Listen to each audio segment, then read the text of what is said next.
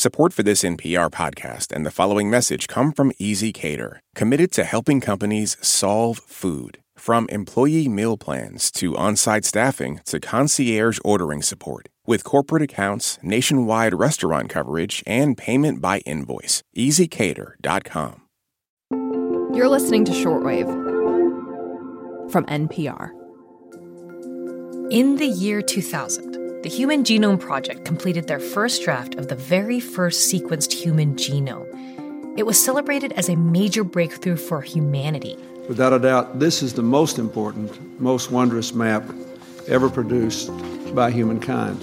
In a speech from the White House, former President Bill Clinton touted the advancements this discovery would bring. With this profound new knowledge, humankind is on the verge of gaining immense new power to heal. And in a lot of ways, genomic data has lived up to that hype by linking hereditary diseases to particular genes, kicking off the field of gene therapy, and putting personalized genetic data into the hands of individuals. Yes, I'm talking about the modern DNA test kit. Think 23andMe or Ancestry.com. I love these genetic tests, and I hate them at the same time. That's Augustine Fuentes, an anthropologist at Princeton University. We met up at the annual American Association for the Advancement of Science, or AAAS conference. Hello, how's it going? It is going well. And we talked about his love-hate relationship with these personalized genetic tests for our live show series. This ability to take your spit and put it in a tube, pay someone $150 and have them send you something back about your DNA, that is amazing. But what it tells you, when they send you back your results, that splash page is never accurate, because the thing it should say on that splash page is, congratulations, you are 99.9% identical to every other living human. That's not what it tells you. And aside from leaving out our similarities, most of these tests spit out results based on large geographic locations, so continental ancestry.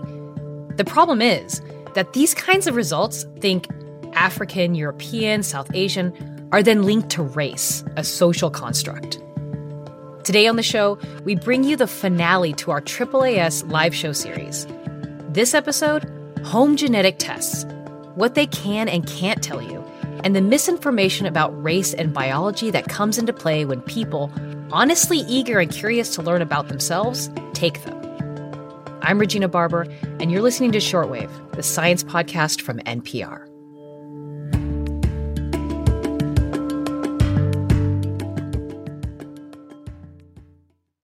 This message comes from NPR sponsor Solgar. As people age, cellular function declines, which may impact changes in energy and strength. Solgar Cellular Nutrition is a holistic collection of cellular nutrients formulated to help fight cellular decline and promote cell health. Learn more at cellularnutrition.solgar.com. These statements have not been evaluated by the Food and Drug Administration. This product is not intended to diagnose, treat, cure, or prevent any disease.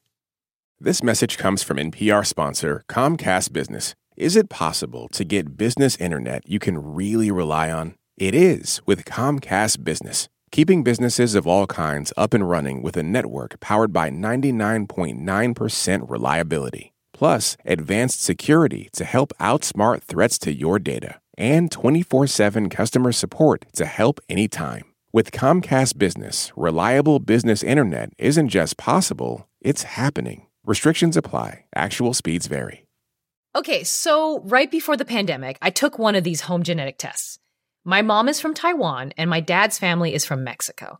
And I was super excited to see scientific evidence of all of this, and maybe connect it to these ancestral stories I've been told. So I started off the interview asking Augustine, who studies race and racism, I'm excited to welcome Dr. Augustine Fuentes about these nuances of my results, and about how my perception might have been off about what I thought I was getting from these tests. Just a little bit. Maybe just a little bit. Okay, so it says, legitimately, it says 50% East Asian, roughly 30%, a little less, European, almost 20% Indigenous American, and some like African and Arab small percentages. So these tests, they say that these are reference populations. So, like, what is a reference population? So, I mean, this is really the whole thing that you need to understand with these tests.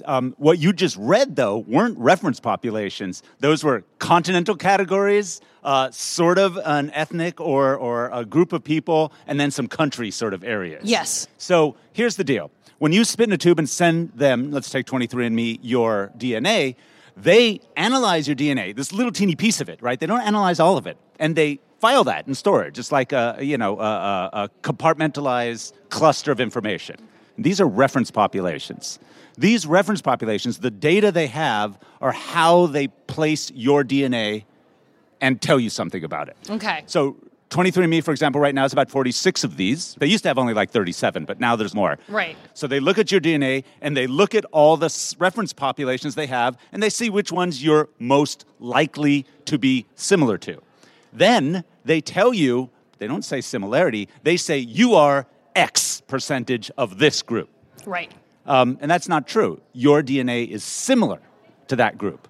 So if we were to take all 8 billion humans and divide them up into reference populations, do you think there would be more than 40 of them? Yes. Yes. There are tens of thousands, if not hundreds of thousands, of idealized reference populations in humans. So it sure as heck doesn't tell you where you are in the human panoply of genetics. So let's get into that. So Okay. like you're talking about these reference populations, and tell us why it's not the same thing as continental ancestry, because what you just said could still confuse people. Okay, so let's just define both of these things. A Yeah. reference population is a cluster of individuals who have their DNA sequence from some geographic place. Continents, big geographic space, so Africa, Asia, and Europe are not biological units, right? They're not even single geobiological patterns or areas or habitats or ecologies, right? They are geopolitical. We named them. We created these land masses and divided them in certain ways. So, for example, what is the difference between Asia and Europe? Other than geographic location? No, when does Asia become Europe? Oh, I don't know. So there's a whole bunch around what we would call Central Asia today,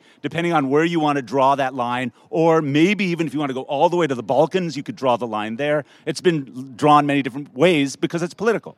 So anyways, continent, big geographic space, reference populations, small group of humans from somewhere in geographic space. So with this distinction that you now have explained, what about these tests and like what about how they present themselves and how they market? How is that harmful? So the great benefit to these tests is they are actually telling you something about your DNA. Right. The problem is that they don't actually tell you from the get-go how human you are, right? 99.9% identical to everyone else. It's 0.1% that varies across humans, 0.1% of our DNA. They don't tell you sort of how that actually varies. They tell you you are X percentage African, Asian, or European. Because we think of continents, we think of Africa, Europe, and Asia as places that reflect biologies, that reflect deep lineages in humanity. And that's not true. So the danger in these tests is reifying that. You say, oh, I'm 17% African. Wow, I'm 17% black.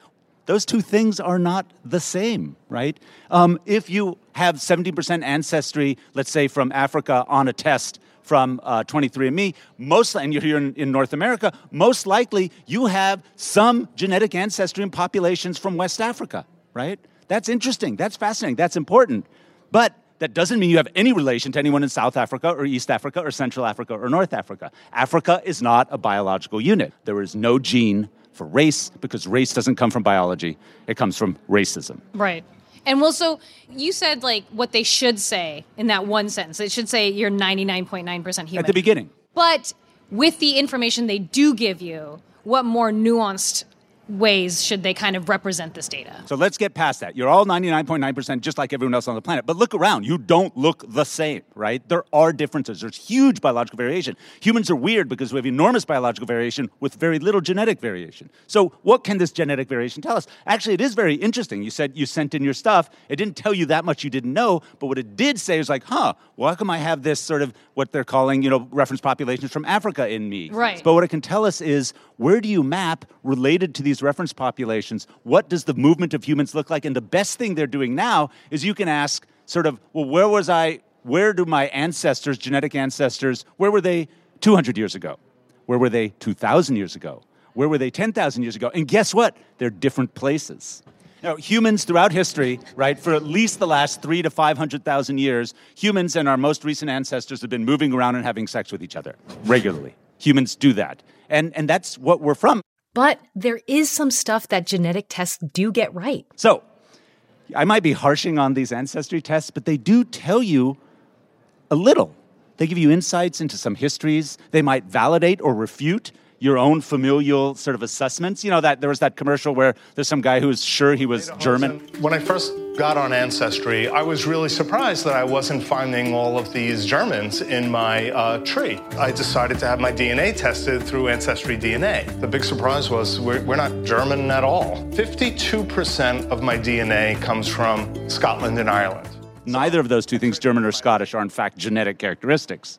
But what it did tell that individual is that, look, your genetic history, your ancestry, some of the people that have contributed to who you are coming from different parts of the planet over time. That's fascinating. Yeah. And I mean, is there anything else useful about these tests other than kind of this? I mean, there's also some validation. We talked about, like, when you do have no history, right? When things were taken away from you because of racism, because of chattel slavery. Like, you're doing these tests so you can have some connection. Part of the story. I mean, that's really important. History matters, right? Now, there's tons of types of ancestry, right? There's genetic ancestry, which is what we think we're getting from these tests. We're actually getting genetic similarity, but at least it gives you a hint of what your genetic ancestry looks like. But there's also genealogy, right? So I will tell you right now, my 23andMe tests miss a bunch of my actual kin, right? Because, like, most of your ancestors contributed no genetics to you, right? Because of the way genetics mixes down and across. And here's the punchline for ancestry testing. It actually can tell you some information. When it comes to certain diseases, it's actually really important to know. But it does not tell you who you are, and it actually doesn't tell you who your ancestors are. It tells you which peoples from different places contributed to your genetics. But that is not your family, right? Your genealogy is more than just the biology. Wow. Let's end on a high note. Okay.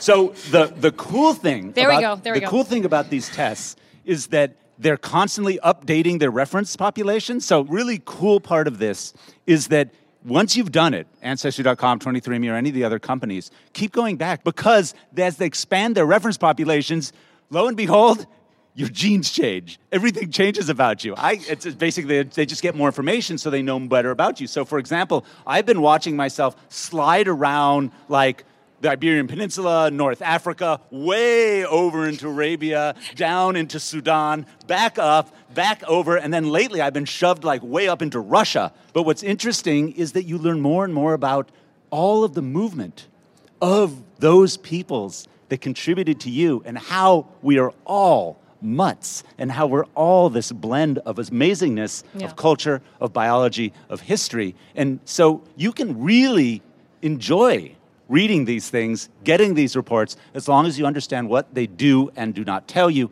And at the end of the day, it's just sort of fun. I agree. And thank you for talking to us. That was amazing. I'm going to shake your hand like an adult. Thank you so much. Thank you for having me. Before we head out, I just want to take a minute to talk about Shortwave Plus. Plus subscribers help make our show possible, and they also get to listen to all of our episodes without any sponsor breaks. Find out more at plus.npr.org/shortwave. And to everyone who's already subscribed, we can't thank you enough. This episode was produced by Britt Hansen and Burley McCoy, edited by our managing producer Rebecca Ramirez, and fact-checked by Greta Pittenger. The audio engineer was Robert Rodriguez. Beth Donovan is our Senior Director of Programming, and Anya Grenman is our Senior Vice President of Programming. I'm Regina Barber. Thanks for listening to Shortwave from NPR.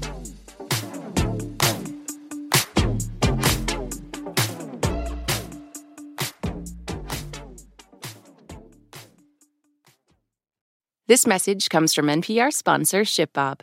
E-commerce logistics making you question why you started your business? Time to outsource fulfillment to the experts over at ShipBob. Get a free quote at shipbob.com.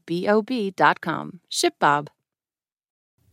At this year's Oscars, Oppenheimer took home the award for Best Picture, Emma Stone and Robert Downey Jr. also picked up wins, and Ryan Gosling brought the Kenergy. For a recap of all the highlights, listen to the Pop Culture Happy Hour podcast from NPR.